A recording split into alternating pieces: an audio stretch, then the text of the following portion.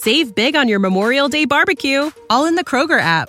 Get half gallons of delicious Kroger milk for $1.29 each. Then get flavorful Tyson natural boneless chicken breasts for $2.49 a pound, all with your card and a digital coupon.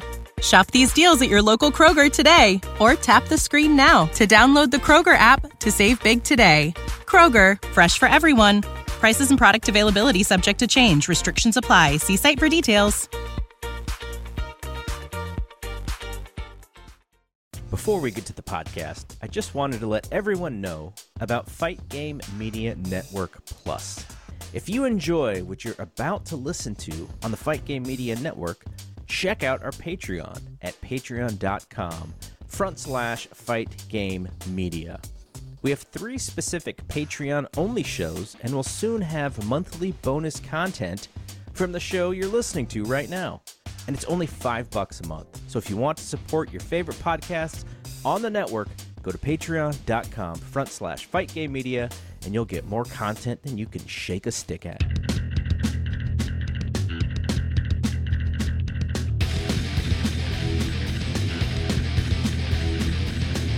Good look scoring that one. Yeah, you're right. I mean, literally a 50-50 style position where Miguel, like you talked about, was really hunting that submission, but eating shots. Glad I'm not a judge on that one. Well, Bronstetter says 10-9 Williams. And Ryan Frederick says 10-9 Williams. I guess I'll shut up. I guess it's 10-9 Williams. I guess. Hey, everybody, and welcome to In the Clinch, the MMA podcast on the Fight Game Media Network.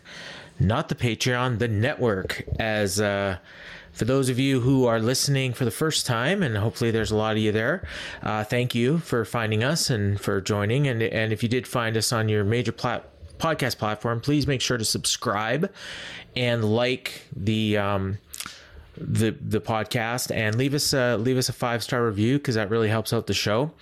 And again, this is on the free feed on the Fight Game Media Network. We've also, of course, got the Fight Game Media Network Plus, which is formerly known as the Fight Game Media Patreon, and that includes a number of shows. The Dynamite show that I co-host. It includes Brace for Impact, the commercial-free feed, includes Observe This with Garrett and whoever he has as his co-host for that particular week, and a number of other shows, and of course the free feed that you are listening to includes the commercialized version of Brace for Impact. Actually, no, sorry. Brace for Impact has its own feed, and you should subscribe to that and like that as well. Honestly, even if you're not, even if you don't watch Impact, which I know a lot of people don't, but the actual podcast covering it is a lot of fun. Mike Gilbert and JD Oliva host that, and that show's really taken off in the last year. I listen personally myself, and I don't even always watch Impact, but I always make sure to catch their show. And again, we've got that free version of that show in its own feed, and that also we have the Wrap, which is the all WWE show is included in that feed. We got Pound for Pound with Robert Silva and Carlos Toro, which is a great boxing podcast. Again, I don't watch a lot of boxing, but their show is tremendously entertaining, and you get a lot of knowledge on that show. Both those guys. Robert Silva is older than me, actually, and has been following boxing since, with his dad and I believe his grandpa since the 70s, and he's got a wealth of knowledge. And Carlos Toro is just one of the most brilliant minds you'll find out there, especially as it relates to boxing. He's a young guy. We've got High Tension in that free feed. Write This Down is actually in the Patreon feed, and that's always been. So with the Patreon, you get all the shows that you've had before, and we've even added some stuff. And then the free feed is pretty much all mostly new stuff, but we've moved some of the pay shows like ours into that free feed. So if you're listening for the first time, like I said, tell a friend and hopefully you enjoy the show. We pride ourselves on the quality. And as you would have just heard there, you've got noteworthy people. The Count, the Hall of Famer, Michael Bisping, actually, throw some respect towards Ryan. Ryan Frederick was actually able to shut the Count up because he said it, his words, not ours. And it was he wasn't mocking him. He said, you know what? If Ryan Frederick says this is the way it is, then I'm going to shut up right now. Ryan, I damn near had a spit take when I heard that.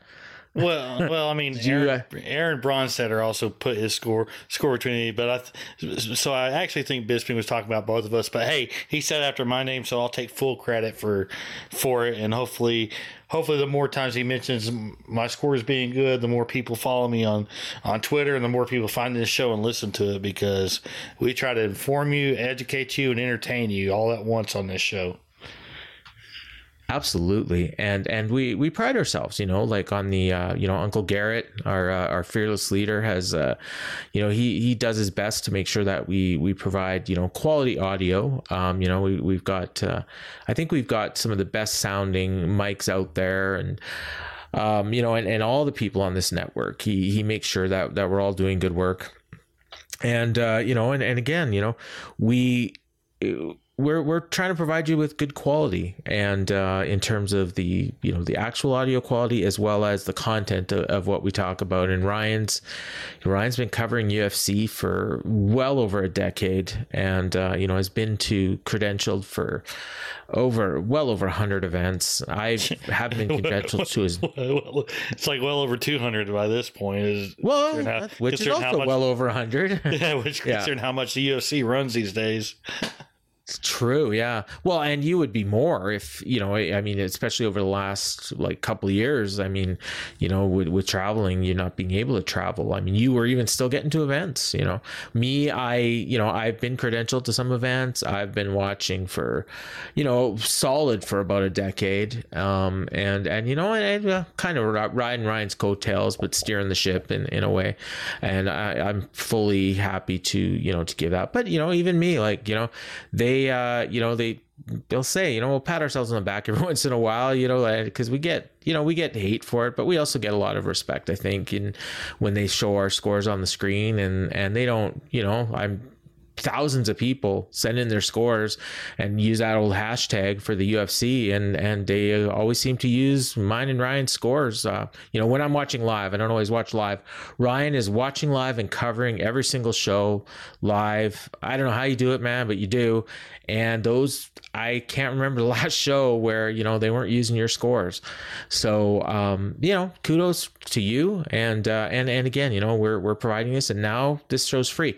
We'll also do the occasional bonus show, although Ryan may not be involved with all those, because he's pretty busy covering these shows sometimes, but we'll have, we're going to add some post shows for some of the bigger UFC events. If we have interviews, we'll probably put those up on the Patreon. So you'll always have in the Clinch on the free feed, and then any bonus content above and beyond what we do weekly, that'll go on the Patreon. So we'll always notify you of that. And again, we've actually reduced the price of the Patreon, $5. So it used to be $7.99 on the tier that our show was on, but now you're going to get the same content and more for $5. And then of course, this actual weekly show is free.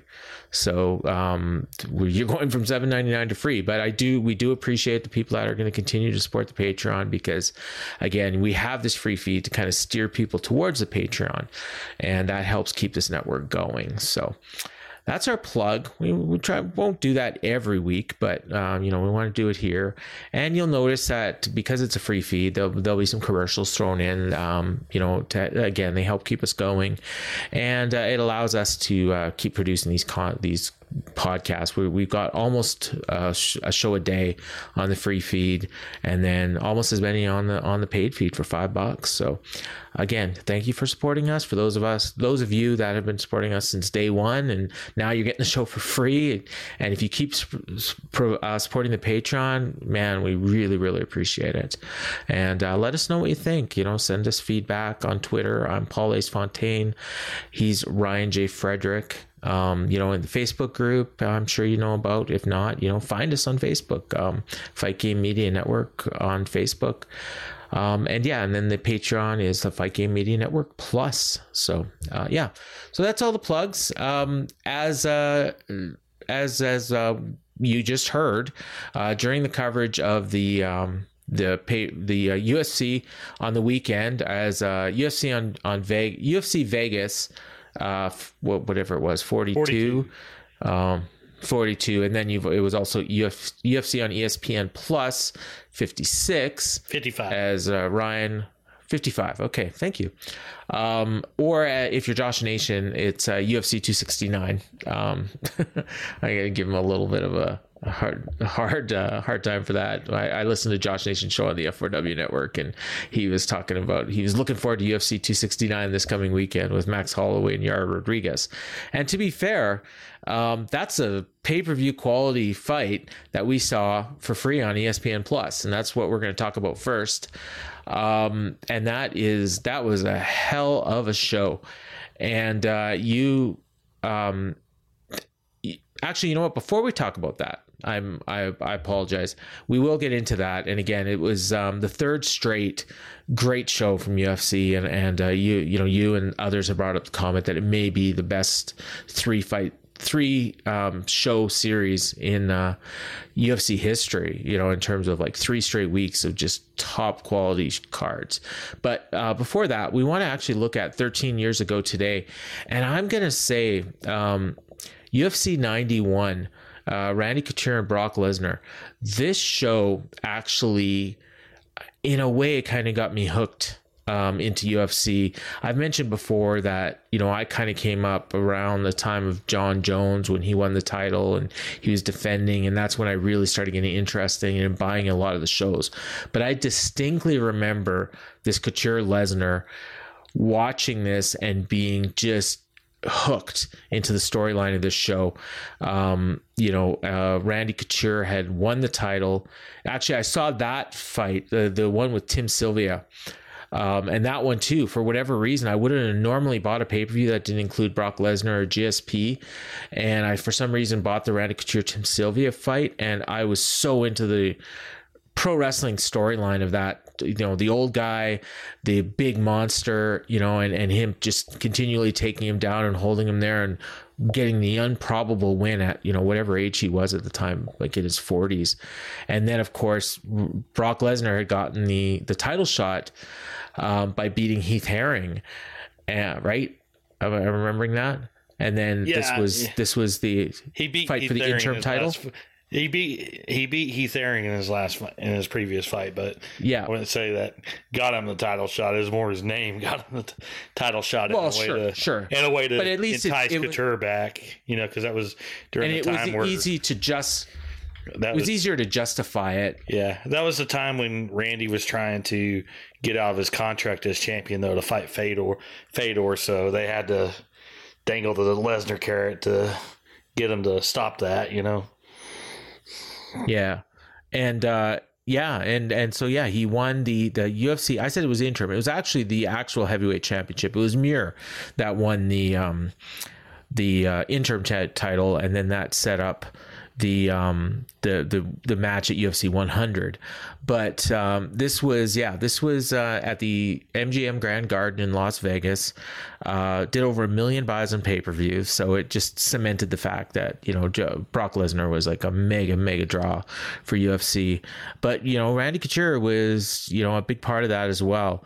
And really, like, the rest of the show at the time, the names on the show weren't huge, although a lot of them would end up becoming huge. Kenny Florian in the co-main, beat Joe Daddy Stevenson. We had Gabriel Gonzaga fighting on the show. Damian Maia, probably one of the best fighters in UFC history that never won a title. Future lightweight champion Rafael Dos Anjos lost to Jeremy Stevens.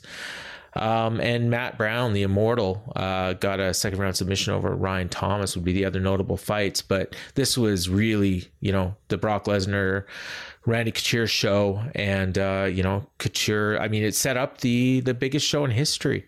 13 years ago, November 15th. As we're recording, it was exactly 13 years ago to the day. As you're listening, it was, one day past 13 years. Ryan, what did you have to say about this show? Well, first of all, I was there, and I remember it being a really crazy night. There was only nine fights, but all of them, except for one, ended in a finish, and it was just knockout after knockout, submission, bunch of crazy finishes. I remember Jeremy Stevens having just this brutal uppercut against Rafael Dos Anjos early on the card. It just kind of got everybody, hyped up. And then I remember hearing and reading later that because of all the main card fights finishing, four of the five finished in the first round, and the only one that went past the first was Couture and Lesnar, and it finished early in the second.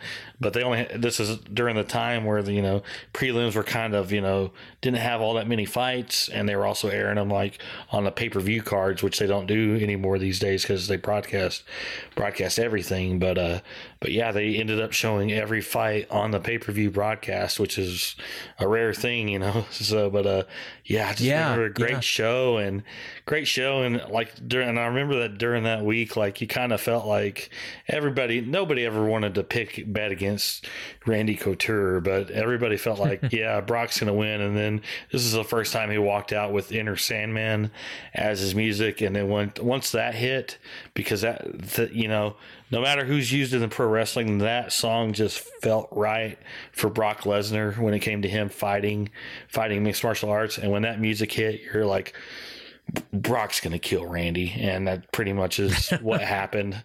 But it was a wild night. I've had so many wild nights, out there in Las Vegas that they all blend together. But that was a fun show to be at. I mentioned Couture's age. He was just over 45 at the time of this fight. And believe it or not, the betting odds it was almost a toss-up. Brock Lesnar went into this fight as basically a minus 135 favorite as the challenger. So, I'm sure a lot of people made a lot of money on that. As you say, people, by the time the actual fight started, everyone just kind of assumed it was Lesnar that was going to win. So I'd imagine Vegas took big loss on this fight. Even all that, it was still only Lesnar's fourth career fight. Right. And you're against Randy Couture, a guy who had beaten giants, guys he wasn't supposed to beat. So, you had that really good story there. Could Randy beat another seemingly unbeatable giant, and then Lesnar just they brought him in to hopefully win the UFC title, fast tracked him to it for a bunch of reasons, and then of course he wins and pops off to be one of the biggest drawing cards in the history of the UFC. Yeah, and again, set up, the show that was the biggest show in UFC history for the longest time, UFC 100, that would happen in July of the next year, 2009, which of course, but this one here, like 1 million buys at that time. I think maybe it was the third or fourth show in history that had done 1 million buys, the UFC 91. So it was at least the second. I don't know if there was because I know Liddell Ortiz, right? Yeah, the third one. Their third one broke 1 million. That was the first one, and so maybe the second, Off the top of my head, I don't know. I don't know another one that did 1 million until then, and then they did 3 straight pay-per-views with all with 1 million buys, starting with this one. So that was because the next one was 92 was that big one, the year-end show in 2008. And then they had the big show the following month, the Super Bowl weekend, right? Yeah, the 93. GSP BJ Penn fight, UFC 94. Right. Yeah. Oh, huge fight. Yeah, huge fight.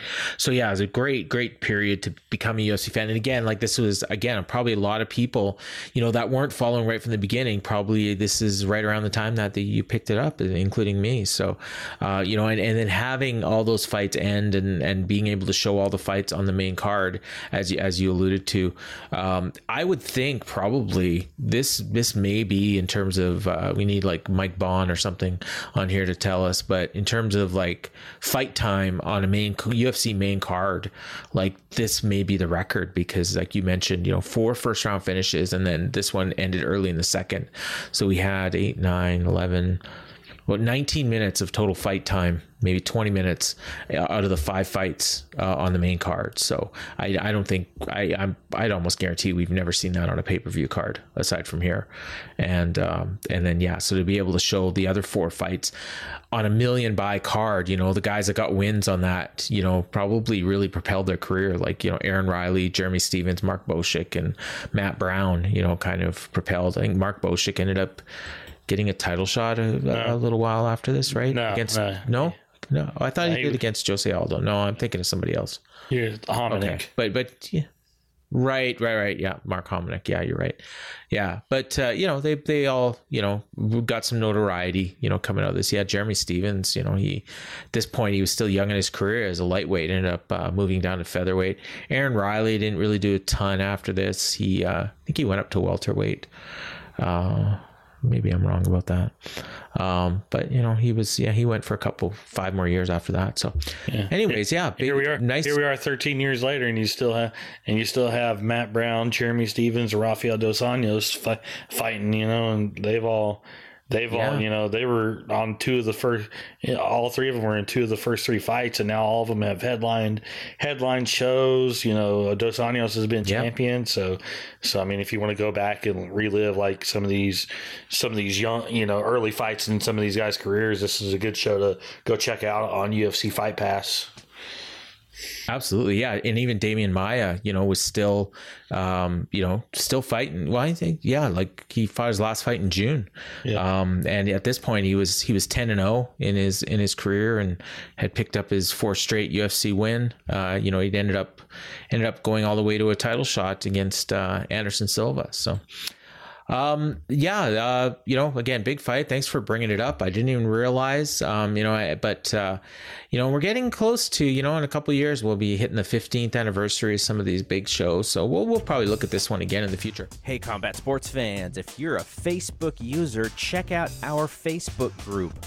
There are daily discussions relating to pro wrestling, MMA, and boxing. And to be honest, we can use more MMA and boxing fans. We have 2 rules and 2 rules only: no hate speech and no trolling. Thus, as you can imagine, it's one of the better places to talk combat sports on the internet. The link is in the show notes. And I also think that today, I might be wrong about this, but I'm pretty sure that this is the 1-year anniversary of, I think this completes 1 year of this show. I think this is our 52nd in the Clinch. So I might be wrong about that, but Carlos still numbers the shows when he posts them, and we started at the same time as Pound for Pound. So I think this is episode number 52 of In the Clinch. So happy anniversary, partner, and hopefully we do a few more years of this. Let's just keep it going. All right. You bet. Yeah. Hopefully I can stay awake for the rest of these shows. I kept my partner waiting a little bit longer than I usually do in this one, and I apologize for that. You guys won't know this is the difference, but I feel bad about it. But yeah, so you got anything else you want to say about that show before we look back at the one from this past weekend? No. Just okay. I would just remember just all the craziness, and how that kicked off a huge stretch for the UFC, which is really one of their building blocks to, that led into Absolutely. Their first, what I call their first, or it might have been actually their second peak, as far as like a company. Were you? Now you say you were there. Were you just there as a fan, or were you covering it? I was there as a fan. I spent a good portion of my younger days drunk, gambling, and going to fights as a fan. It took me a little bit to mature. I didn't start getting credentialed till about 2010, but ever since then, I haven't paid for a ticket to a fight. In 12 years. Wow. Yeah, which would be right around the time that I even started attending events. I think it was 2011 when I went to the Memorial Day show. So about two and a half years after this, when I went to see Rampage and Rampage and Rashad Memorial Day weekend. UFC 116, I want to say. 114. Is that right? 114. That's close. Okay, but this past weekend it was, as I mentioned earlier, UFC. Real quick for those first-time listeners here on our free feed, my brain is pretty much like an encyclopedia, an encyclopedia like on dates, events, fights. So you'll occasionally hear me throw out just random shows, random days and all that. So be prepared for it. If you hear Ryan correct me about something, you can pretty much guarantee that it's correct. There's maybe been 3 times in the last year when, you've thought I was wrong and turned out I was right, and probably 100 times when it was the other way around, when you were right and I was wrong. So yeah, and I'm used to that. But yeah, we got Max Holloway and Yair Rodriguez in the main event of this show, and like I said earlier, it was a fight that you'd normally would see on pay-per-view. Maybe kicking off the show, or like third from the top on a show with 2 title fights. But here we got to see Max Holloway and 2 top 5, top 3 really probably featherweights in the world fighting each other. Max Holloway was he's trying to get back his title that a lot of people think he should have won when he fought Alexander Volkanovski the last time. He lost a really razor close split decision, and this was his second straight big win. He seemed like he had a point to prove in this one, where he had set the record, I think, for most strikes landed in a featherweight fight, or in his last fight, and here he wanted to do the same thing again, or fight the same pace. And first round started and both guys were just going at an insane pace, and Yair Rodriguez actually won the first round, but Holloway was right there with him. They both landed just a ton of shots. I'm sure you've got the stats there. But then Max Holloway just kept up the pace, and Yair Rodriguez couldn't. And he started doing damage, and Yair Rodriguez was just beat up by the end of this fight, and Max Holloway just kept going. And Max Holloway took a ton of damage too. In the post-fight interview, Holloway, he was like, his words were, he's hard to understand all the time. He's got a bit of an accent being from Hawaii and stuff, but even here, I think he had taken a lot of damage, and but Yair Rodriguez was, he had guys, his cornermen were like propping him up. He couldn't even stand. He'd taken so much damage. But Holloway put him over. So, he took this fight. He didn't have to take this fight. And Holloway, it was funny because Holloway earned a title shot with this, but he actually seemed to be more interested in big money fights. He talked about Conor. He talked about Charles Oliveira, who's a lightweight champion who Holloway had beaten earlier in his career in his first main event, actually, which was the first show I ever got credentialed to, believe it or not, in Saskatoon. And he's of course fought Conor McGregor in the past, back 8 years ago now, a little over 8 years ago, losing a decision to Conor, one of the only guys that didn't get finished by him early in Conor's UFC career. But he beat Charles Oliveira in the middle of his great run to the featherweight title. And yeah, so I'm sure he's actually going to get the title shot next, but he seemed more concerned, about getting some of these other big money fights as opposed to, getting a fight with Volkanovski. But sure, a lot of people are talking about this fight, even though it was on ESPN Plus. I think it probably got a lot of viewers. And again, this capped off a great card, just a great card. If you miss this card, like, you could go back and watch it, and with all the finishes on this show, like, you're probably going to get through the card in like an hour and a half. I started watching late, and then we had a big blizzard here in Manitoba, and I had to shovel for like 2 hours, and I still finished the main event at the same time. Like, I think I was maybe 20 minutes behind when I actually watched it. So, and I was just super, super impressed with Max Holloway. What'd you think, Ryan? Okay, first, before I give my thoughts on the fight, I have a question. Was this the fight of the year? If yes, why? And if no, why? And then I'll answer that question. Okay, I'll say no and the reason why is just because we just saw Chandler Gaethje last week, which was just incredible. But I mean, this was right there, and the fact that this is even a question just tells you how ridiculously blessed we've been over the last few weeks. Okay, so because that was one of the big debates after the show, was whether or not this was better than Chandler and Gaethje, or even better than Burgos and Quarantillo from last week. I personally, I've only watched the fight once. I watched it live. I have it number 2 on my list. Big key differences was this was 5 rounds, whereas Chandler and Gaethje was 3 rounds. I do think that if Chandler and Gaethje had gone 5 rounds, it probably would have been just as even more epic as it already was, and pretty much much like this fight. And I also think the big thing that puts the Chandler Gaethje fight over the top was the crowd in Madison Square Garden. I think just their reactions. I mean, here Apex, they had a full crowd for the Apex, which is a couple hundred people, and they were loud. But you could hear more of the strikes in this one. It's just, atmosphere kind of makes fights of the year as well. So, but I mean, if you thought this was fight of the year, wouldn't argue against anyone for it. I do think Chandler and Gaethje was just a touch better, but I mean, it's like pretty much a pick 'em. But as far as this fight goes, I mean, Rodriguez could barely stand. Foot was swollen up like a balloon.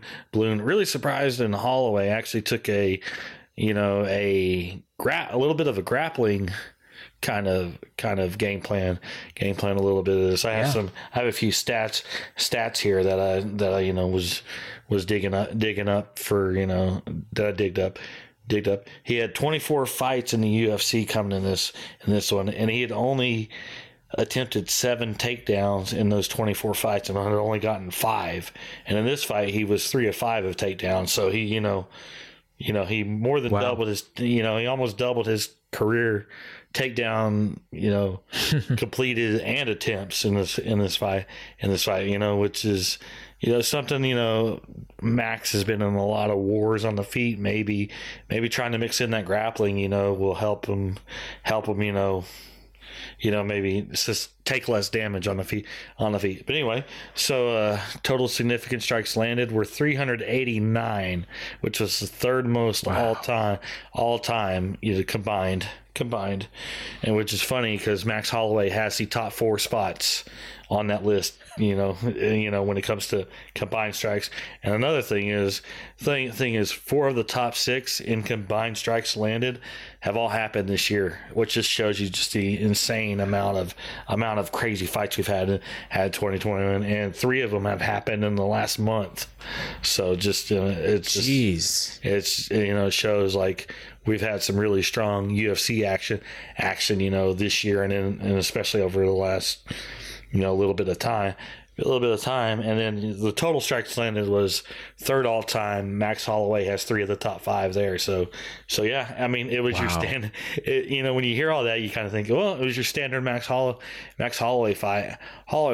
Just a lot of just back and forth trading, but Yair kept up with him, and for a guy who hadn't fought in 2 years, Yair looked fantastic, and he definitely does not lose anything in losing this fight. Of just everybody from Max to Dana White was just talking about how impressed they were by Yair Rodriguez, and he looked good. And I think if he was fighting anybody but Max Holloway that night on Saturday he probably would have won. But I mean, Max is just super tough, and as for what's next for him, he's always going to be on the short list to fight Conor McGregor, because Conor's interested in running that fight back again, but he's not going to be Conor's, next fight. I don't think, I do think the only way they fight is if Max moves up to lightweight and eventually a title's involved.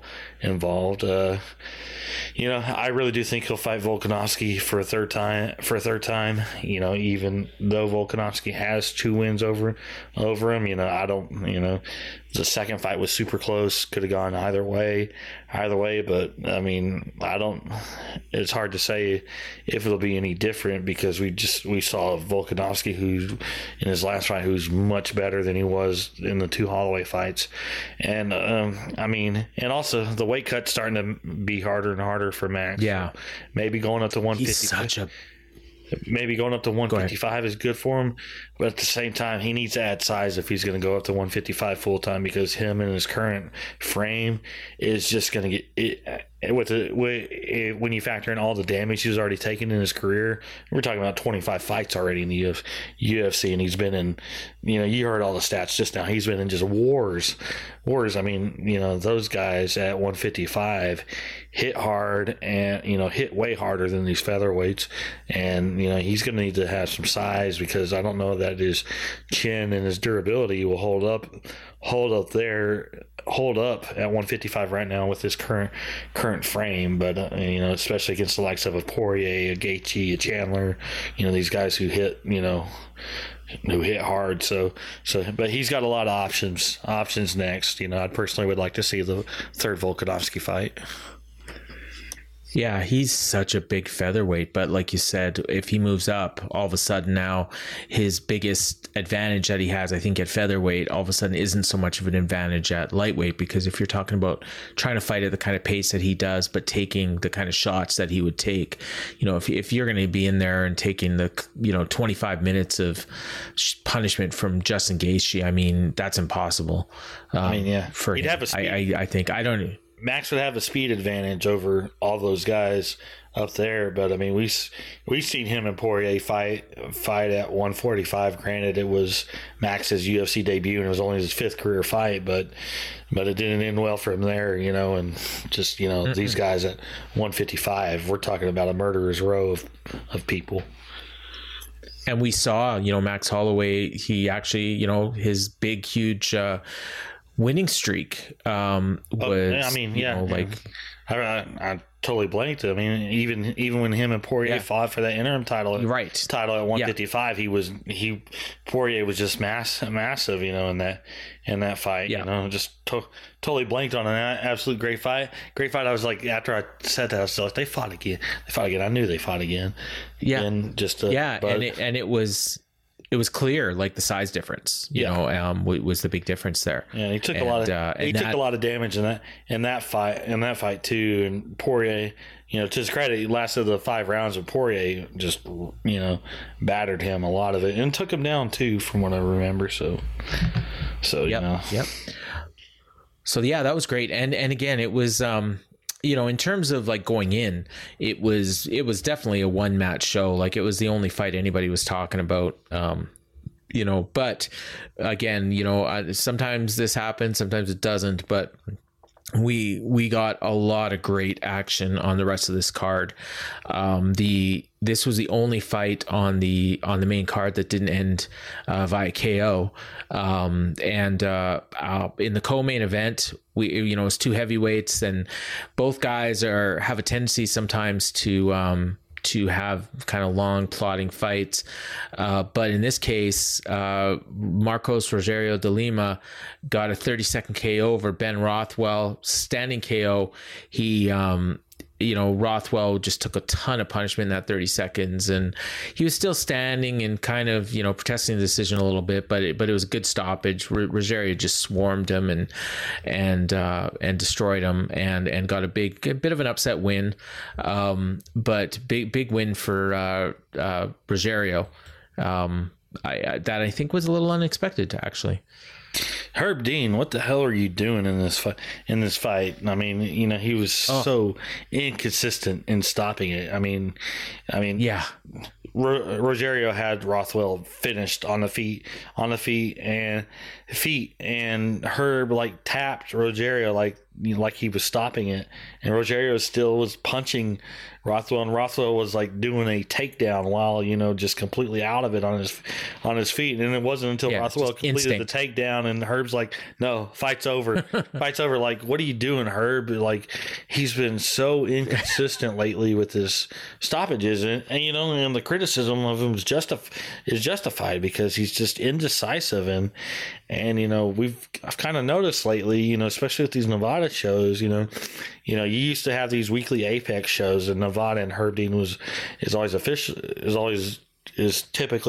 been an official on 90% of the shows. I'll say that. But the majority of the time he'd been reffing the main event. But as you've noticed, on the last several cards, he hasn't been in the main event. They've been putting Jason Herzog and Mark Goddard when Mark Goddard's been has been in town to do it. Herb's indecisiveness and his craziness is not going unnoticed. He's been doing this a really long time. Going back to UFC, in the 40s, UFC 40 something or 50 something. I remember him reffing way back then. He was the referee in the second Tito Shamrock fight at UFC 61 that ended in controversy. It's just, so he's been doing this a long time, and, I don't know if his instincts have gotten worse or it's just, or it's just doing it so much he needs a break, but he's eventually going to get somebody seriously hurt, and it could have happened here, but Rogerio, but taking all that, it wasn't the finish I was expecting. Both these guys tend to be slow-paced, plodding fighters, and it was an explosive finish, so it was a pretty impressive win by Rogerio. Yeah, I'm not sure. I don't think it really necessarily means anything in the grand scheme of things, but it's better for him than losing, obviously. And Rothwell, he's been around for a long time. He's kind of in that stage of his career, win one, lose one. His second loss in his last 5 fights. He came off a big win over Huggy Bear in May. Took a KO loss here.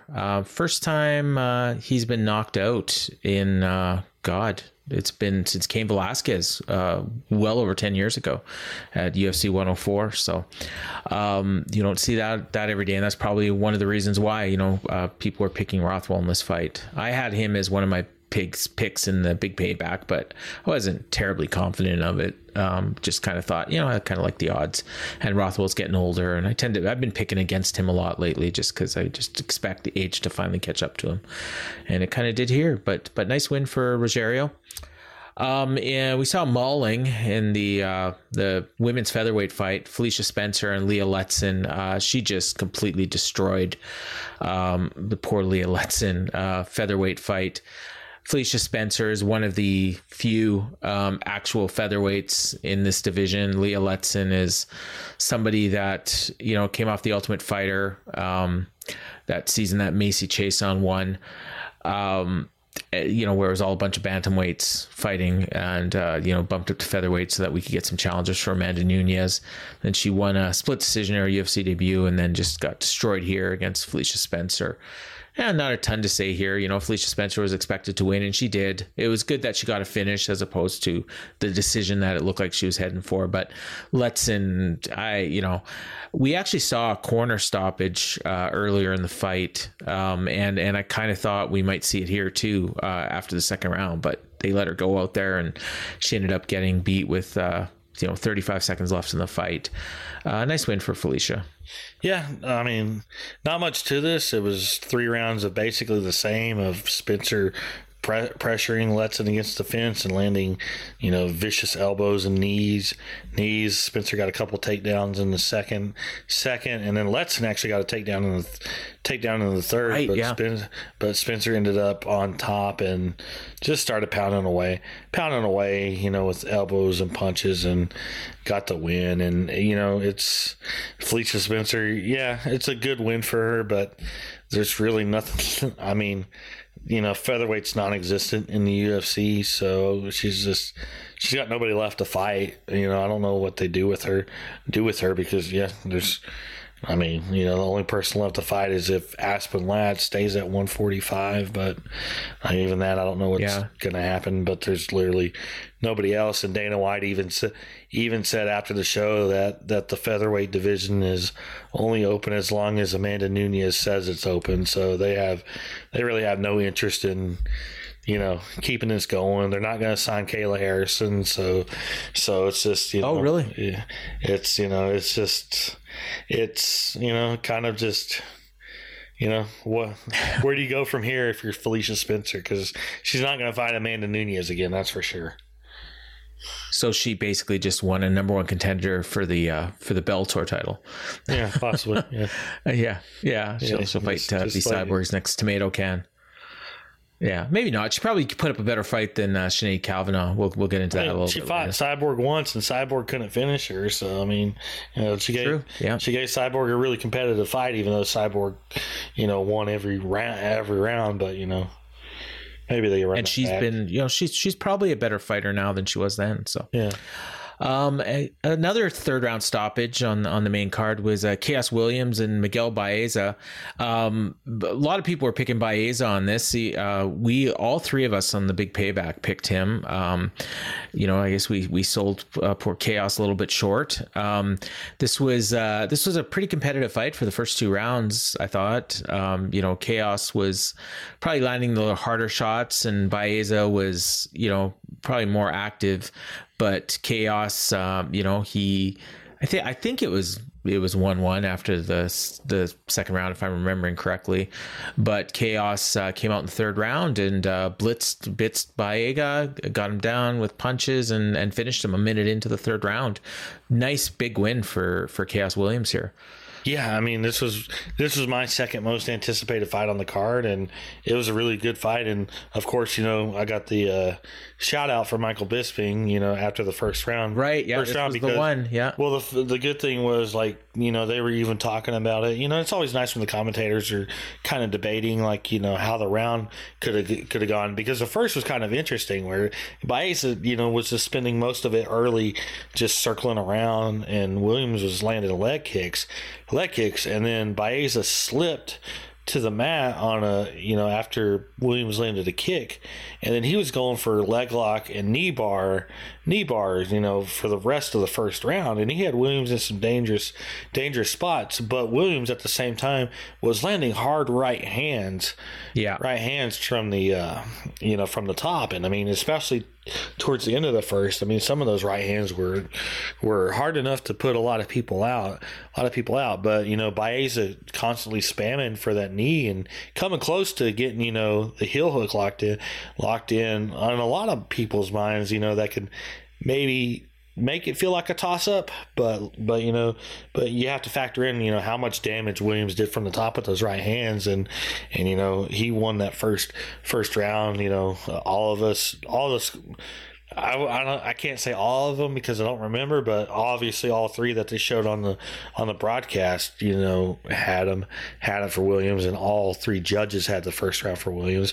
Second round was a lot closer. Baeza was really doing a lot of damage to Williams's lead leg, and Williams, at one point was having trouble standing, and Baeza won the second. I mean, it was third round was gonna figure was going to decide the winner, and Baeza landed a leg kick and then got hit with a massive right hand for Williams that put him out, and great finish. And Chaos Williams 4-1 in the UFC, only lost to Michelle Pahea, and he's shown to be just a vicious knockout guy, so I'd like to see him against somebody like Daniel Rodriguez next. I feel like that'd be a fun fight. Absolutely. Yeah. And second straight loss for Baeza, who was, 10-0 before his last fight. And now he's 10-2. Yeah. And again, I'm sure Chaos's corner probably, they couldn't have been, 100% positive that it was even tied, because that first round was close. Baeza, I think, pretty clearly won the second. So, he might have thought he was down 2 rounds and needed a finish. And we've seen stranger things with some of these, judged cards. So Chaos did what he needed to do in the third round and got the win. And easily the biggest win in his career, I think. And time for him to get a step up in competition and see if he can make it to that next level. And then kicking off the main card was another, for me, you talk about the Chaos fight being the second most anticipated fight. For me, it was this one, Song Yadong and Julio Arce. So Yadong Song got a second round knockout a minute into the second round. So pretty similar to the Chaos fight, except in this one, I think, Song pretty much was winning. I think he clearly won the first round and then finished him early in the second.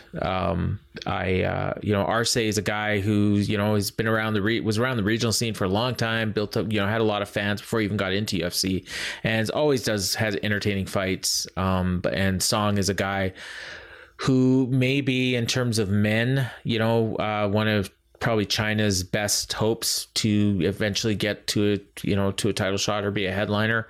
And here, he did what he needs to do and got the win. Yeah. First round of the fight was kind of, almost like a feeling out process during a little bit. Yeah. Song, landed more volume, and he was really working the leg kicks and the punches, and Arce didn't do a whole lot of offense. But then the second round came, and Song, had his timing down, landed a head kick that, knocked Arce down, punches on the ground, ended it. And, another impressive finish for Song Yadong. I mean, he's 23 years old. So, I mean, my God, that's crazy. And he's, top 15 guy, big camp, impressive camp, Team Alpha Male. And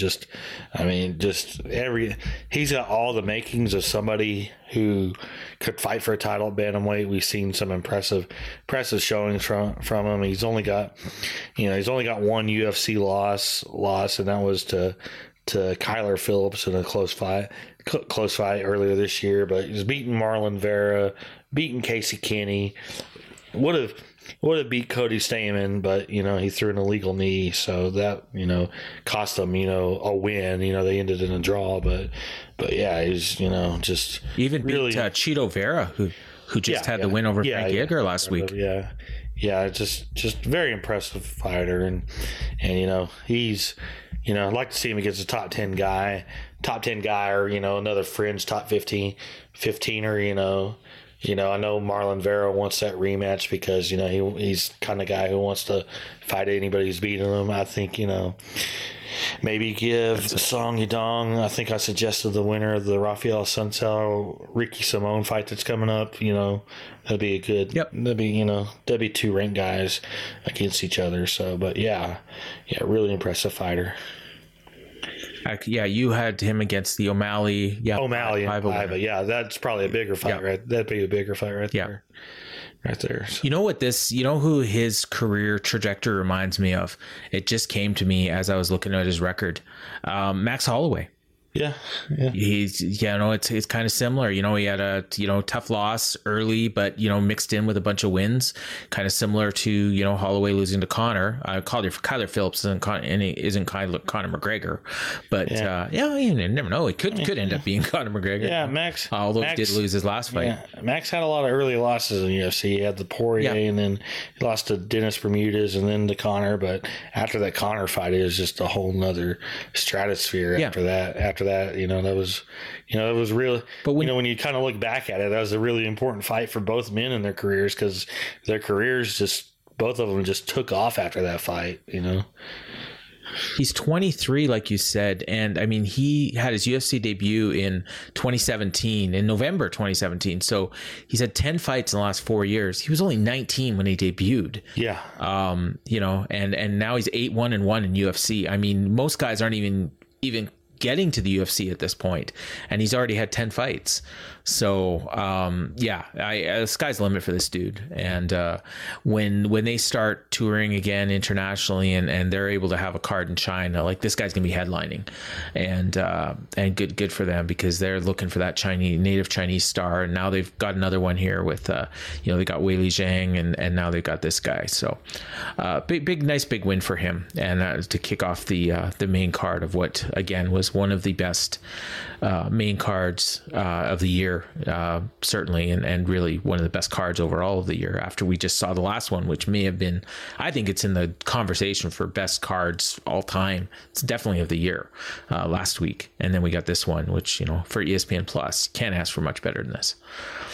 Tell us what happened on these prelims. Okay, we're gonna start for those who listen. I'm gonna do a quick who listen for the first time. I'm gonna do a quick rundown of the prelims, starting with the opening fight. Opening fight was light heavyweight, Bao Da-un Jung against Kennedy and Chukwu. We both thought that this should have been much higher than the opening fight of the card, but I mean, it got it off to a good start. They were standing in close, just trading like inside the pocket, both looking to land a big blow, and Jung landed a big right hand that stunned Chukwu and got him next to the fence and just started unleashing elbows, knocked Chukwu out 3 minutes 4 seconds of the first round. I think Jung is like unbeaten in his last 15 fights. His only UFC blemish is a draw with Sam Alvey. As crazy as that sounds, considering Sam Alvey of recent years, but Jung is a real contender at light heavyweight, and we thought Chukwu was going to be a contender at light heavyweight, and this just knocks him down a notch. But yeah. And then second fight of the night, Rafael Alves submitted Mark DeCasey, minute 48. There was a early groin strike, and then DeCasey kind of felt like he didn't fully recover from it. Not much happened. Then Alves landed a punch. I think it was, let me try to remember. He landed a jab and then a jumping kick, and then locked in a guillotine really quick, and DeCasey tapped basically immediately. It was a great sequence to the finish. Third fight, Courtney Casey scored a unanimous decision over Liana Jojua. Just Casey, just all volume on the feet. Just, Jojua could not get any offense going. Jojua got a couple of takedowns late in the first and the third, but Casey was super active off her back, and won, not enough to win for Jojua to win any rounds, and just lots of volume. And Casey looked good, and this was a must-win fight for her. So yeah, that was a big win for her to keep her UFC future going. Featherweight fight, Sean Woodson finished Colin Anglin 4 minutes and 30 seconds. Woodson just looked big in there, for lengthwise. I mean, I think he had like 6 inches on Anglin, and really worked the legs and body with kicks, and then started landing body shots, and then landed a left hook to the body that I think it was a left hook or left or right. But anyway, he landed a shot to the body that dropped Anglin and finished him off with shots from the top. Very impressive win for Woodson. Women's flyweight fight, one of the bigger fights on the card. Andrea Lee beat Cynthia Calvillo. All on the feet. Lee was, landing, more punches, more kicks. Calvillo was landing some good shots, but she was just being outworked the entire time by Lee, and was getting beat up pretty badly at the end of the second round. Calvillo did take this fight on like 3 weeks' notice. It was coming back 7 weeks after being finished in the first round by Jessica Andrade. So it's probably a really quick turnaround for her, and she probably wasn't fully recovered from that last fight. So at the end of the second round, her corner stopped the fight, threw in the towel, which I'm a big fan of. I think that needs to be happening more in MMA. I think corner stoppages need to become a regular thing, especially in fights that the fighter was clearly losing. Calvillo was only going to win that fight if she finished Lee in the third round, and she didn't look like she was going to do that, much less, have any real success in the third. So they got her out of there without taking any more damage. She was crying and super emotional, but that's just the right call was made in that one. And then closing out the prelims, Joel Alvarez, he did miss weight by 1.5 pounds. Second straight time he's missed weight. And he looked massive in there against Thiago Moises. And he used his size to just land some hard punches and elbows. And it was a flurry of punches and elbows that finished Moises in about 3 minutes. Moises was just clearly overmatched. And Alvarez looked like definitely looked a weight class above Moises in this fight. And Alvarez looked good, moved to 19-2 in his career, but, his future at lightweight is kind of in question because it's just 2 straight that he's missed weight. But if he can get his weight issues under check, he's got the potential to be a sneaky lightweight contender. So that's the prelims of UFC on ESPN Plus 55. 4th straight finish for Joel Alvarez, so it's too bad that he's had the weight issues, because otherwise you'd be talking about that guy as one, like you said, as one of the guys that should be pretty close to moving into the top 15. I too like the corner stoppage in the Lee Calvillo fight. Like I mentioned earlier, I thought maybe we should have got that in the Stetson or Letson fight on the Spencer fight on the main card. Woodson looked really impressive against Colin Anglin. Anglin is a guy that, like you said, he looked a lot smaller, and it's too bad that he's given up that much weight because he's got a lot of skill and a lot of heart. But Woodson just, he's got a really unique fighting style, and I think he could get some popularity. He's got a likability about him that you can't create. It's just, some guys just have it, natural charisma, and he's got that. So I'm really interested to see what he does next. And this was a really, really nice win for him. And it was too bad that Kennedy and Jakubu lost. Again, we always bring this up, that he was one of the guys that we said was somebody to watch in 2021, and he's going for his 3rd win of the year here and didn't quite get it, getting finished in the first round by another big Southeast Asian star in Da Un Jung, who he's undefeated in UFC now, 4-0-1 with the split decision draw to Sam Alvey of all people, but nice big win for him. So really great card. If you're keeping track, we had 2 decisions in 11 fights. Just the Casey Jojua on the prelims, and the main event, Holloway Rodriguez. The bonuses went to obviously Holloway and Rodriguez for fight of the night, and then performance bonuses to Chaos Williams and Andrea Lee. And the other thing I'll say about Andrea Lee is I think this is the Andrea Lee that UFC was hoping they were getting. She came in with a lot of hype coming out of LFA and Invicta, and she's kind of in the beginning of her career. She was just a decision fighter. Then she had the 3 straight losses, and now this was her 2nd straight win by finish. So maybe a future flyweight contender, which is what they were hoping for when they signed her. So big win here for her. Anything else you want to say about this card before we move on? No, just if you missed it, find your replay on ESPN Plus, because you're going to be very entertained by this show. And again, if you don't need to give yourself a lot of time for this one, because you can probably get this through the show in about 90 minutes with all the finishes, and you will not be disappointed. And I alluded to this earlier in the show, but there was another fight this past week. We talked about it a little bit last week. It was Chris Cyborg and Sinead Kavanagh, who is one of those straight blast gym fighters out of Ireland, who was not even close to being in Chris Cyborg's league. Cyborg finished her 90 seconds into the first round, and Cyborg actually hasn't really been finishing a ton of people of late, but here she obviously got the win, and looked impressive. But I mean, you can't really I shouldn't say she hasn't got a lot of finishes, or a 4th straight finish, but she hasn't been fighting anybody really. I mean, Leslie Smith, Arlene Blancow, Julia Budd was a big fight, and she went all the way to the 4th round with her. She looked good. Sinead did not belong in the ring with her. There's not much to say about this one. No, there's not. I mean, and of course, like everybody's like Cyborg. This is actually, we're so used to seeing that Cyborg finish opponents like quickly and early in the first round that lately when she's been going to the second and third and later rounds against opponents, it's been kind of like, has she lost anything? Well, she didn't lose. If she's lost anything, she got it back. She had it back at least for this fight. And of course, Sinead Kavanaugh, no offense to her, but she really had no business being in there.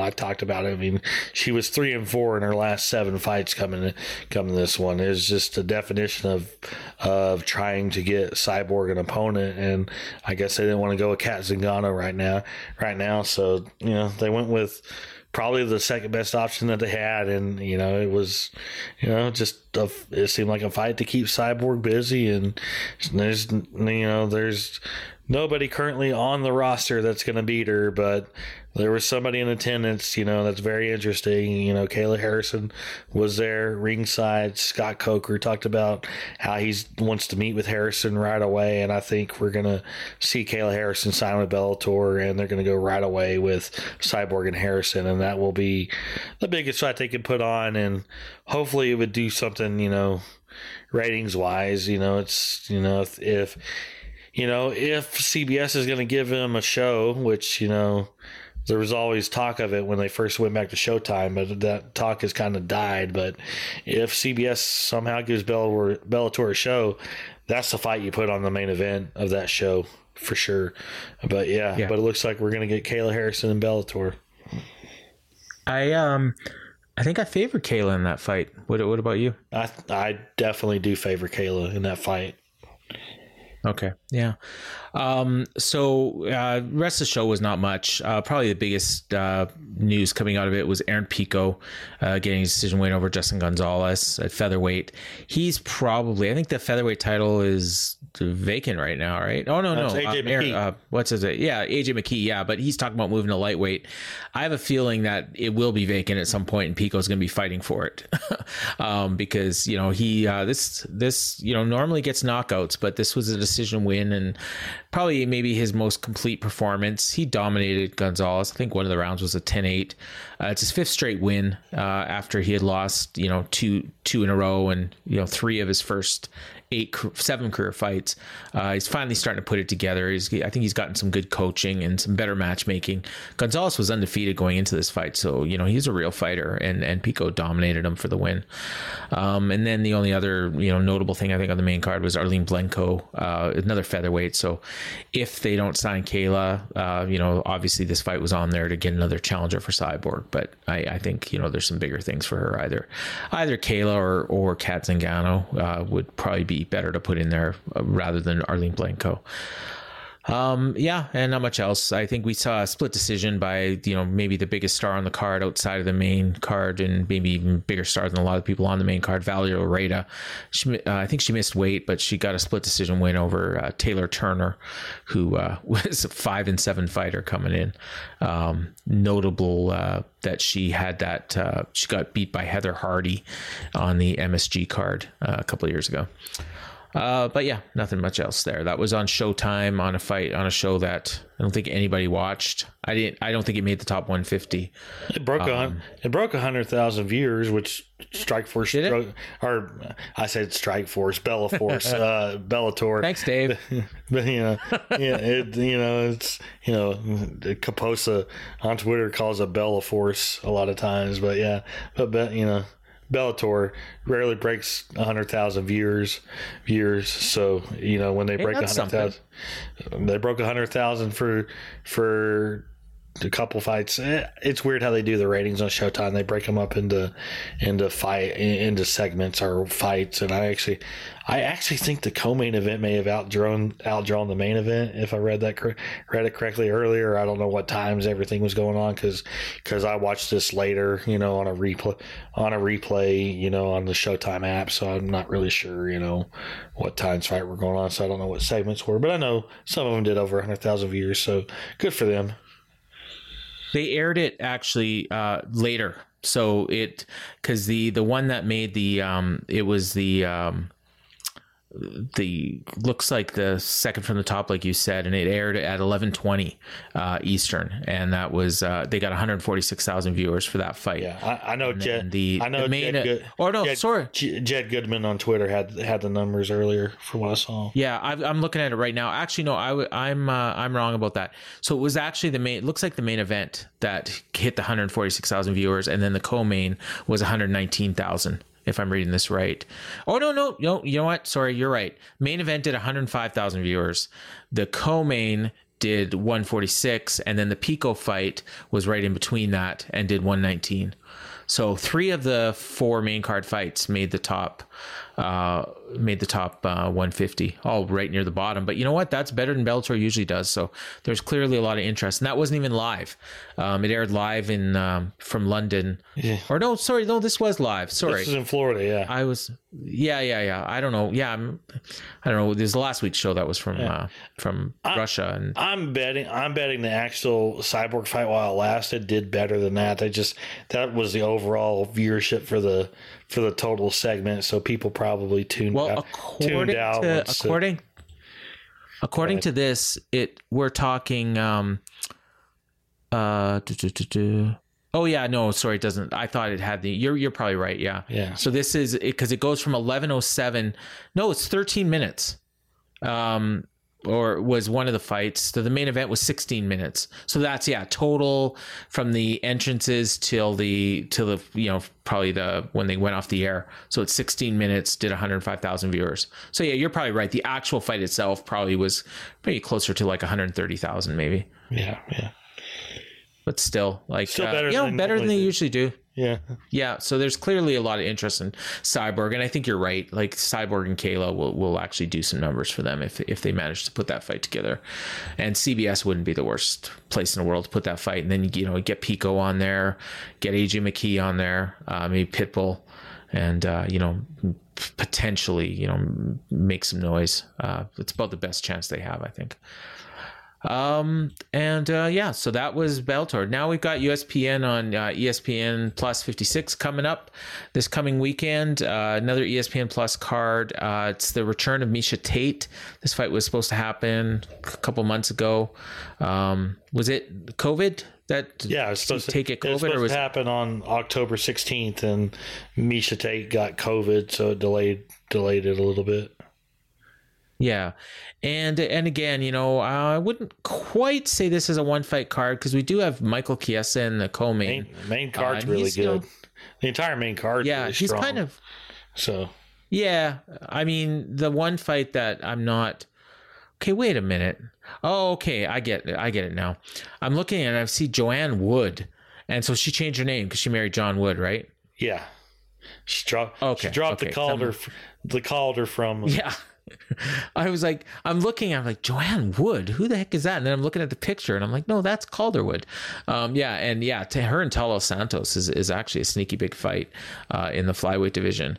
Adrian Yanez and Davey Grant is a big fight at bantamweight. Ronnie Yaya and Kyung Ho Kang, Michael Chiesa and Sean Brady. Yeah, this is a really, really nice card. This is a card that you could easily put on ESPN, especially headlined by Miesha Tate. But it's on ESPN Plus. And I don't know, you know what? One thing I haven't mentioned, and it's probably irrelevant to most people listening, but the last couple ESPN Plus cards have been not even airing on TSN in Canada. They've been on Fight Pass. So, when I go to set my PVR, I can't find them. And then I can never remember when the shows start. And so for me, that's part of the reason why I'm not watching live, because I can never remember when these shows are on and where they are and stuff. So, and usually my good our friend Aaron Bronstetter tweets that stuff out, but I haven't been seeing it lately. Maybe I'm just missing it. But Miesha Tate, she's this fight's here for a reason. If she gets a win, they're going to be wanting her to fight Amanda Nunes for the bantamweight title.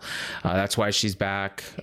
She's got some fights that she has to finish out her contract on, but she had a nice big win in her last fight. And Ketlin Vieira is somebody who's arguably would have probably gotten a title shot if she would have won her last fight, but She didn't, and now it's a tough fight for Miesha Tate. Coming back.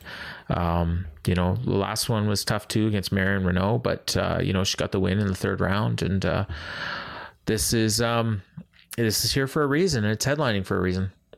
Yeah, I mean, they definitely want Miesha to get back in the title contention, and I think she's taking her baby steps. She's got her groove back against Marion Renault, a retiring fighter. Got up to 8th in the division. She's up. Now she's fighting the person ranked above her. Ketlin Vieira. Ketlin Vieira was definitely on the way to the title shot. She started off 10-0, had wins over Sarah McMahon and Kat Zingano, and in her 2 fights to go 9-0 and 10-0, and then she's lost 2 of her last 3. Lost to Irene Aldana, lost to Yana Kunitskaya, and missed weight for her last fight too. That doesn't do her any favors, but could definitely get herself back in title contention against Miesha.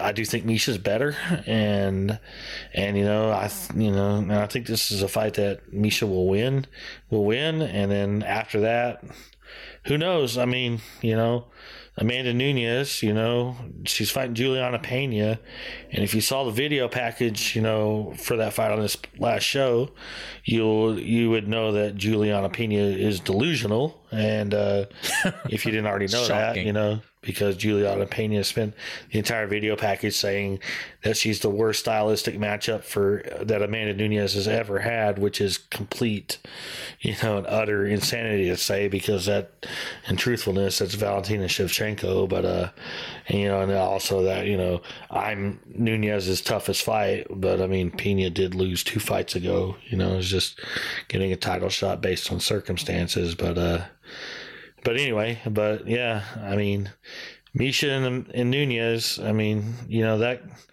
that could be a big fight, but Misha's got to win this, and maybe she gets Nunes next. Maybe she has to fight once more, rematch with Holly Holm, but, if she wins this one, be a big fight. If she wins this one, that's good for her. And if she loses, then I really don't know what you do with her. So I think, all the cards are, you're putting all your chips all in on Miesha Tate trying to win this fight, there. If Miesha wins this, a rematch with Holm, that could headline an ESPN card. And Tate Nunes is probably one of the few women's fights that they could actually headline a pay-per-view with.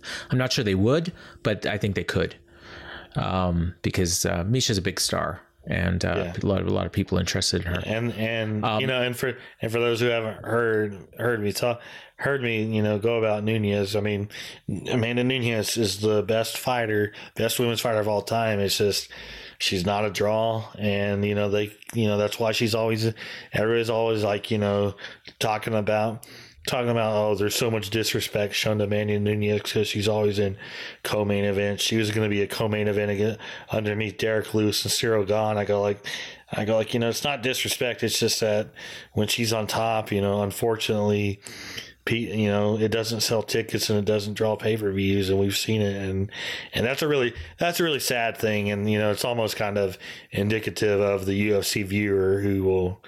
I would think your casual UFC viewer disrespects Amanda Nunes far more than the company does. The company doesn't disrespect her at all. They always talk about how she's the GOAT, So I mean, if anything, it's the average UFC fan that disrespects Amanda Nunes. But yeah, Nunes and Tate, that's probably one of only 2 Nunes' fights that can headline a card. So it's kind of important for the company for Miesha Tate to win.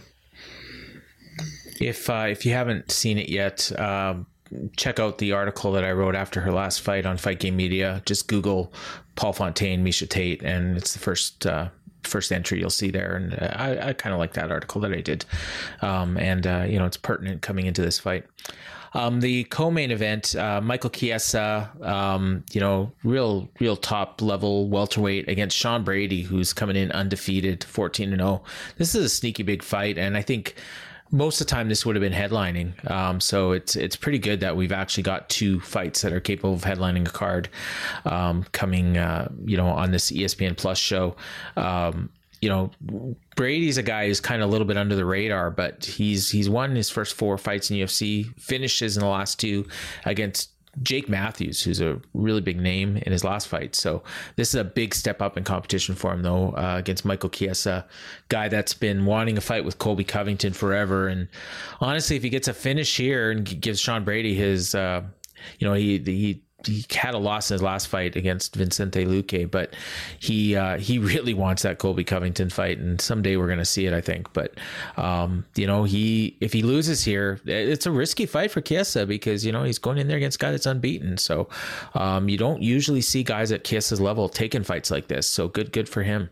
Yeah, well, Chiesa wanted to get back on the horse right away after his last fight. He was on the cusp of a title shot, and then fought Vicente Luque in August and was beating Luque early on, took him down, and then just got himself caught in the submission.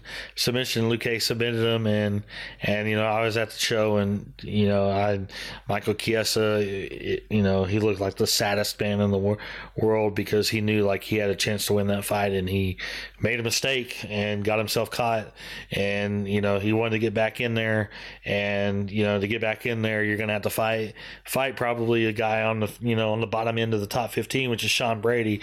Big fight for Sean Brady. He's 14-0. He's ranked 14th. I mean, it's talked about as a potential title contender, and he could break into that title contender status early in his career with a win here.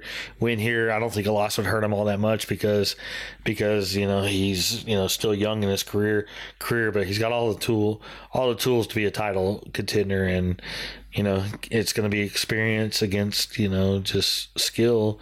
And I do think I'm probably leaning more towards Chiesa in this fight just because of experience and high profile, being in those high profile fights. Chiesa's headline cards, but yeah, this is going to be a really tough test for Chiesa and a really good opportunity for Brady.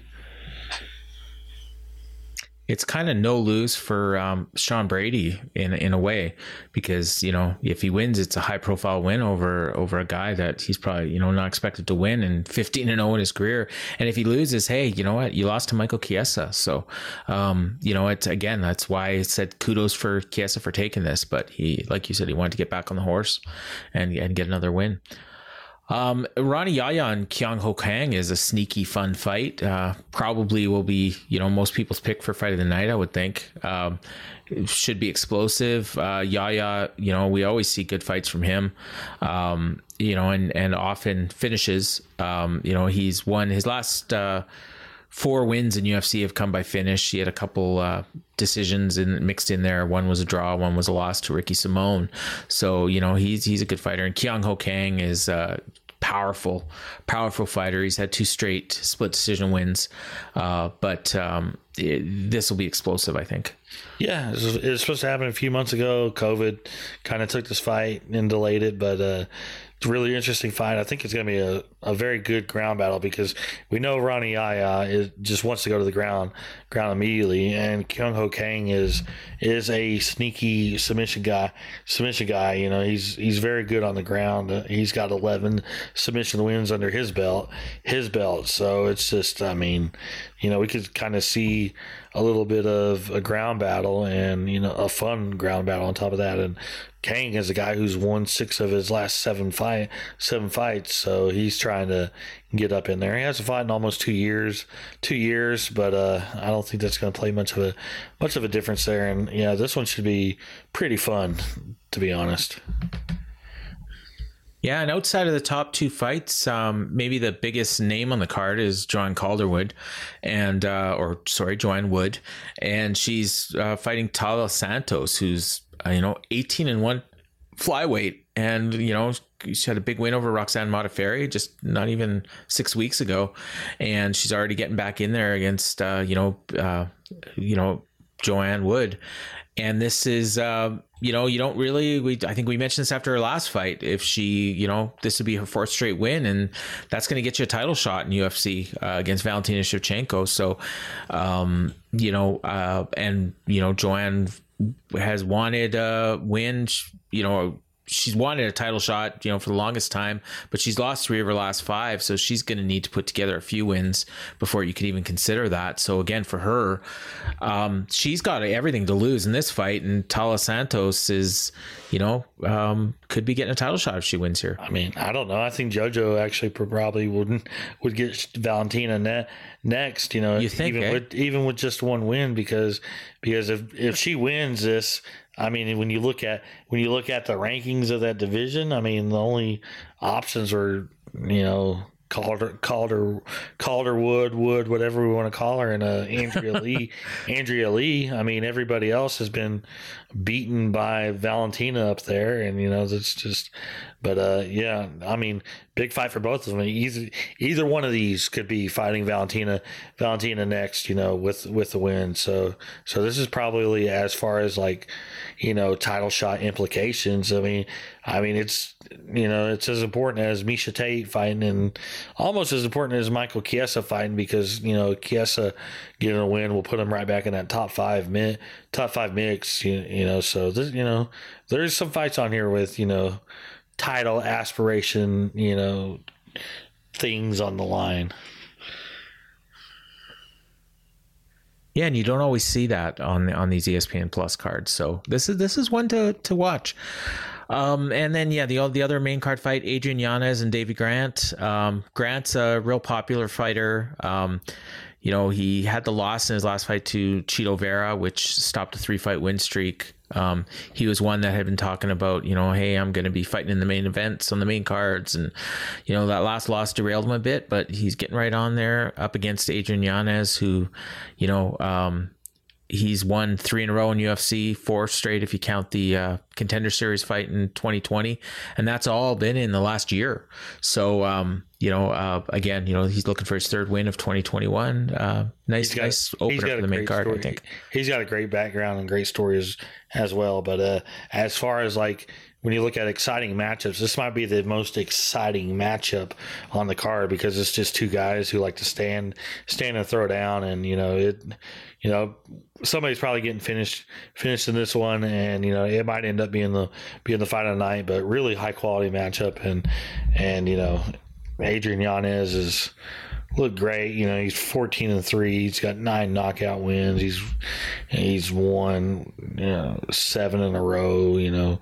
And he's had 3 UFC fights and 3 performance of the night bonuses. So that should already tell you what kind of fighter he is. And then Davey Grant is a guy who's just going to come forward and throw and has that kill or be killed mentality. And his last 2 wins were knockouts and performance of the night bonuses. So yeah, I mean, if you're looking for an early contender for fight of the night, this is it right there. Yeah, so that's the main card. I didn't mention it earlier, but this show starts at 3 p.m. Eastern on ESPN Plus. So, these start times are all over the place for these cards. But so I would assume the main card is probably 6 Eastern. Yep. Yeah. Okay. So 5-fight main card, and then tell us about these 7 prelim fights. All right, for a prelim card, it's kind of not much of one if we're going to be completely honest and transparent with you. It's a prelim fight of cards, or a prelim card of fights, but there's some interesting matchups. We'll get it started. Featured prelim featherweight fight, Pat Sabatini against Tucker Lutz. Both these guys have looked good. Sabatini has won 4 in a row. Lutz has won 12 in a row. Good featherweight prospects. So it's kind of a fight that was put together when both of them lost their opponents on different shows. So that's a really solid fight right there. Probably the best fight on the prelims. You got a lightweight fight. Rafa Garcia looking to end his 2-fight losing skid against the debuting Nathan Levy. Levy, won on the Contender Series a year ago, and he's had a couple fights fall through in that time frame. So he's making his debut here. Bear here is 1-6 in a row. So big showcase for him making his debut. We got a strawweight fight. Luma Lukbunmi against Lupi Godinez. Godinez is taking this fight on short notice. It'll be her third fight in 43 days. That's a UFC. That's a UFC record, but solid strawweight fight there. Lightweight fight, Terrence McKinney, coming back after an impressive UFC debut knockout win over Matt Frivola. He's won 4 in a row. He's fighting Perez Zam, however you say it, name, winner of 2 straight. Interesting trivia note that Terrence McKinney, one of his high school wrestling, I think either coaches, assistant coaches, or one of whatever you want to call it, was Michael Chiesa. So this is the first, now they're full circle where they're both fighting on the same UFC card. So that's kind of, a little interesting tidbit. Got a flyweight fight, Cody Durden against Aori Kalang, however we want to say that. Aori Kalang is coming off. Yeah, both of them are coming off losses. Aori Kalang was in a really fun flyweight fight against Jeff Molina at that Jacksonville show in April. But both these guys, looking for a win. We got a featherweight fight. 2 guys coming off losses. We got Shalian Nuradon Biheke, however you say it, I tried against Sean Soriano. Both these guys coming off losses, and then opening fight, Luana Pinheiro, winner of 7 straight, fighting a short notice replacement Sam Hughes, who has lost her first 2 UFC fights, is looking for a win. So there's your prelims.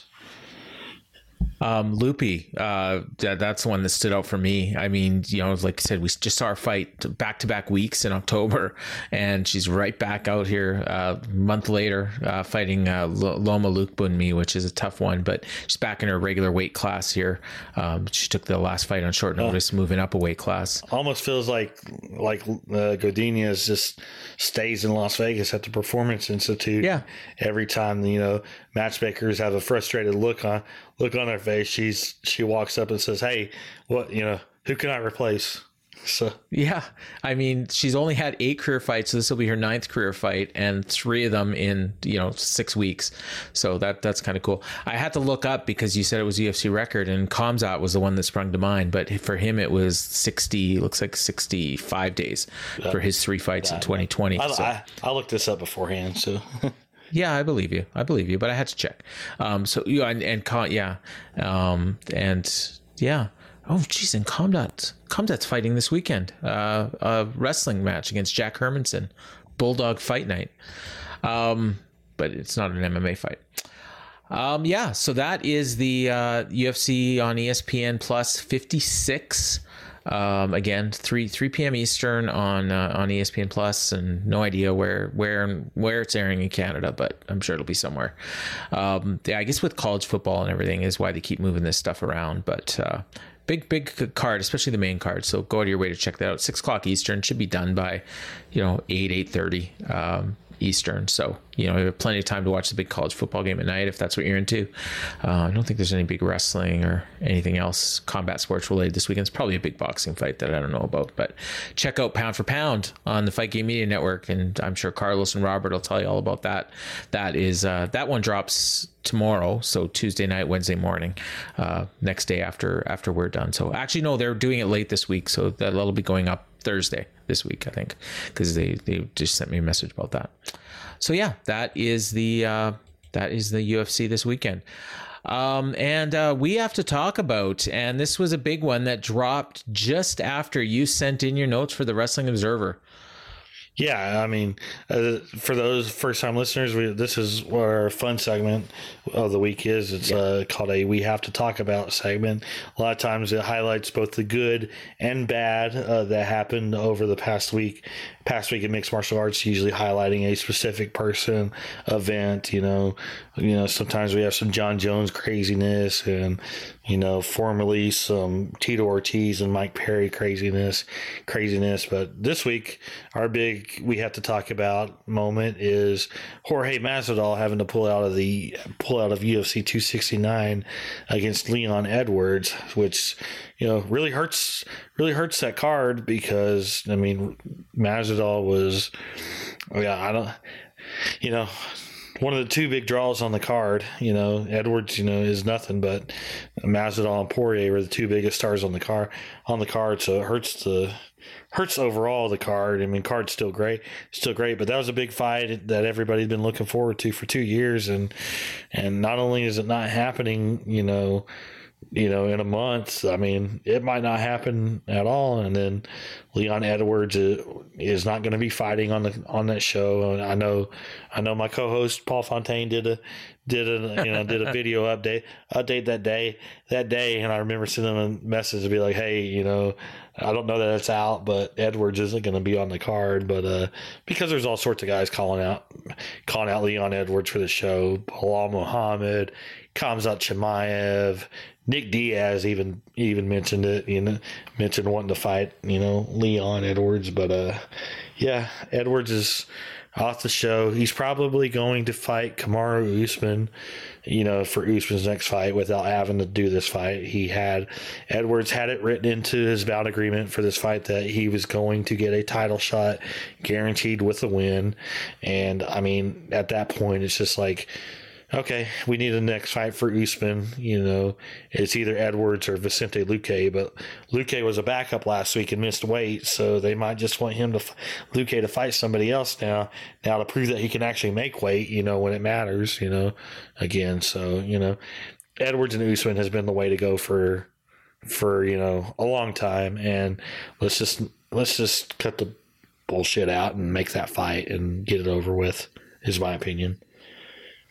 Yeah, it is, it's rare when, you lose a fight that's second from the top and it really, really hurts a card. Like in terms of like match quality, of course, a lot of times when you lose this fight, it's going to hurt. But in terms of business, it doesn't always necessarily hurt. But in this case, it definitely did, because I would argue that Masvidal was probably the biggest draw on this card, even though you have the title fight in the main event, which is definitely a bigger fight, and is going to do pretty well, Poirier, Oliveira. But without Masvidal on this card, like, this goes from being, maybe a card that's going to do like, maybe 600,000-700,000 to probably closer to like 350 or 4, I would think. I don't know about that. You got a real underrated thing about this show now is you have Dustin Poirier post 2 Conor wins that were the second and third biggest shows of all time. There's no, and Poirier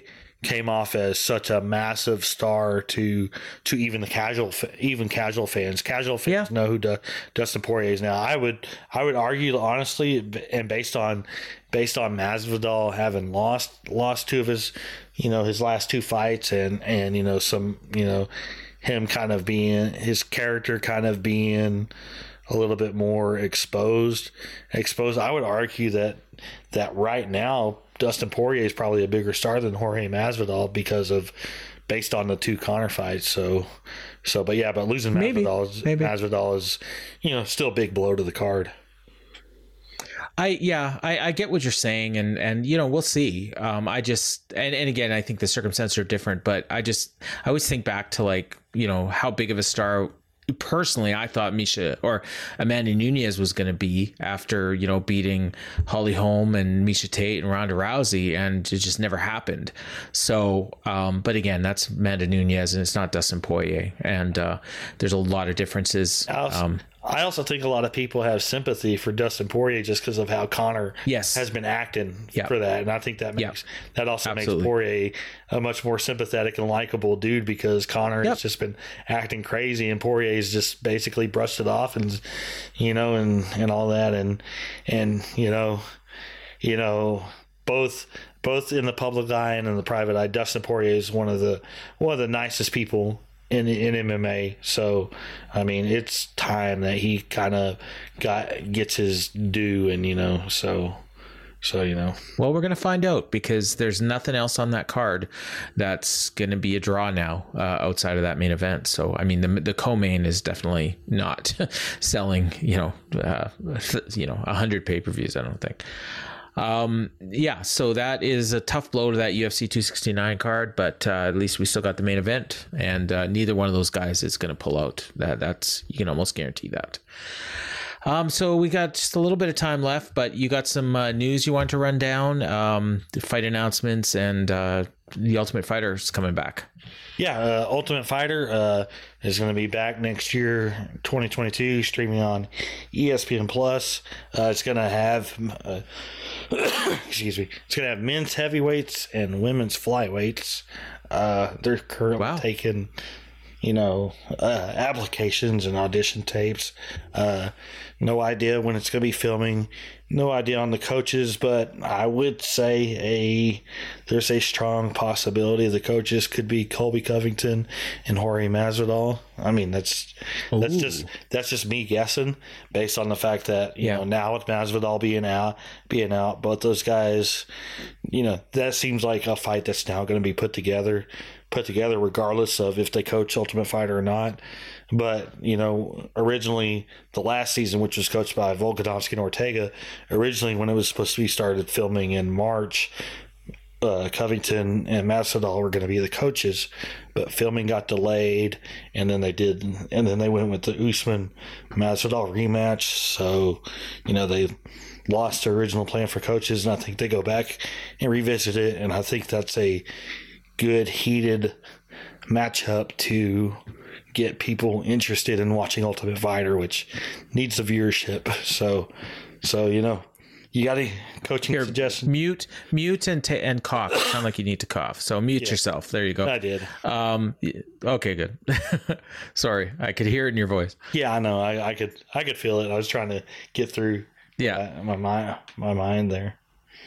Yeah. So just a quick aside, if for new listeners, you can check out a lot of this that we're talking about right now on Ryan's Monday morning MMA Roundup column, which is a must read if you're an MMA fan. Drops every Monday morning, after the weekend. Ryan's got everything you need to know about UFC for the past week and the upcoming week. And, there's always some UFC history stuff in there. And again, all this news stuff that we're running through now. So what are some of the big fights that have been announced in the last week? Okay, so a lot of them here. So I'm just gonna run down some notable ones. UFC Fight Night on December 4th added Mickey Gall against Alex Morono. That's a solid welterweight fight there. UFC 269 had a few additions this week. Augusto Sakai and Tai Tuivasa, they were supposed to fight actually on the ESPN card coming up this weekend, ESPN Plus card coming up this weekend, but that was one of the first fights that were, we'll call visa issues. I mean, we all know about the overseas fighters needing to be vaccinated to get in the U.S. I kind of think that was the cause of the delay. But anyway, that's on UFC 269.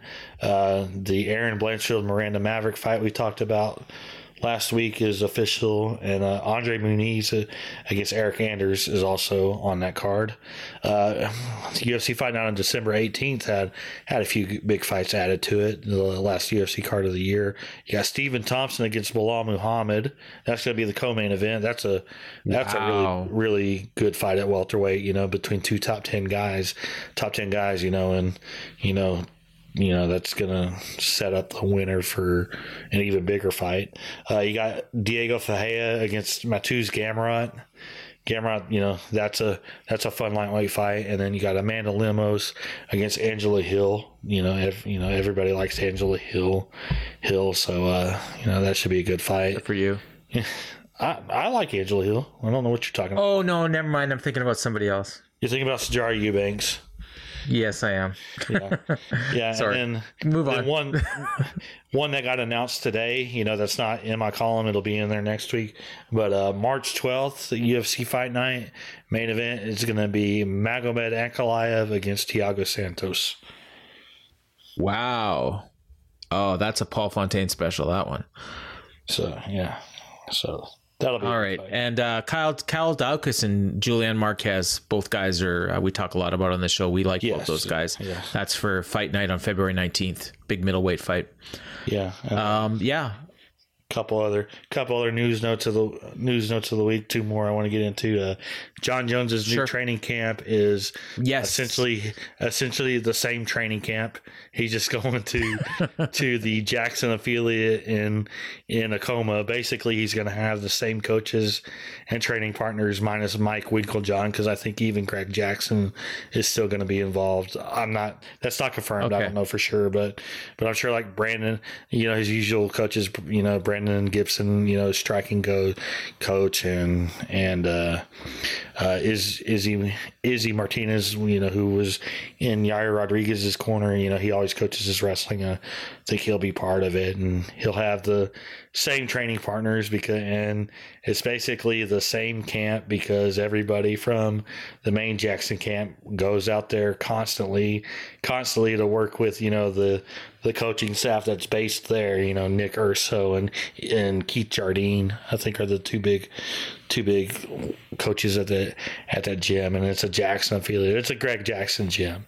It's just not the main one. It's 12 miles away from the main one. It's basically hopefully he gets someone else to drive him there. Yeah, hopefully. And then and kind of like big Nevada news, their executive director Bob Bennett is going to be retiring.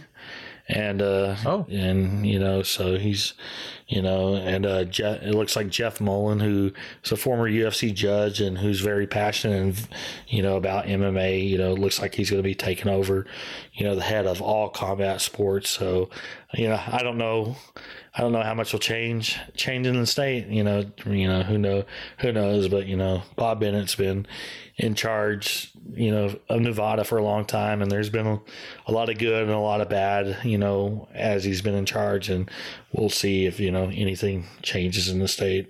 I mean, it took him forever to get rid of this weed thing, so we'll see what happens. All right, so big news week, and there's that and a bit more, including a whole poop load of fight announcements that you can check out in Ryan's column on fightgamemedia.com. And then we always wrap up the show with our big payback review, and then we give you best bets for the upcoming week. So this hasn't been the best year in 2021 for these picks, especially mine. Actually, you and Promise aren't doing too bad. We got Antonio the Promise Thomas that actually joins with us in the written version of this segment on Fight Game Media. But on this one, we go over the results of the previous week, and then we give you the best bets for the upcoming week. So this past week, you and I both lost money. I was you were 2-3. I was 1-4. Promise won the week. He was 3-2 and made like a $90 profit. So, but for this upcoming week, there's a lot of good ones, and you get to pick first. I have a feeling I know what you're going to go with, so I'm just looking quick. I don't know that I think your feeling's probably wrong, but I'm going to go with Tucker Lutz at a plus 135 underdog over Pat Sabatini. I think that's kind of a toss-up fight, and with it being kind of a toss-up fight and Lutz being on a longer win streak, I think him at plus 135 is great value. So I'm going with Tucker Lutz as my best bet this week.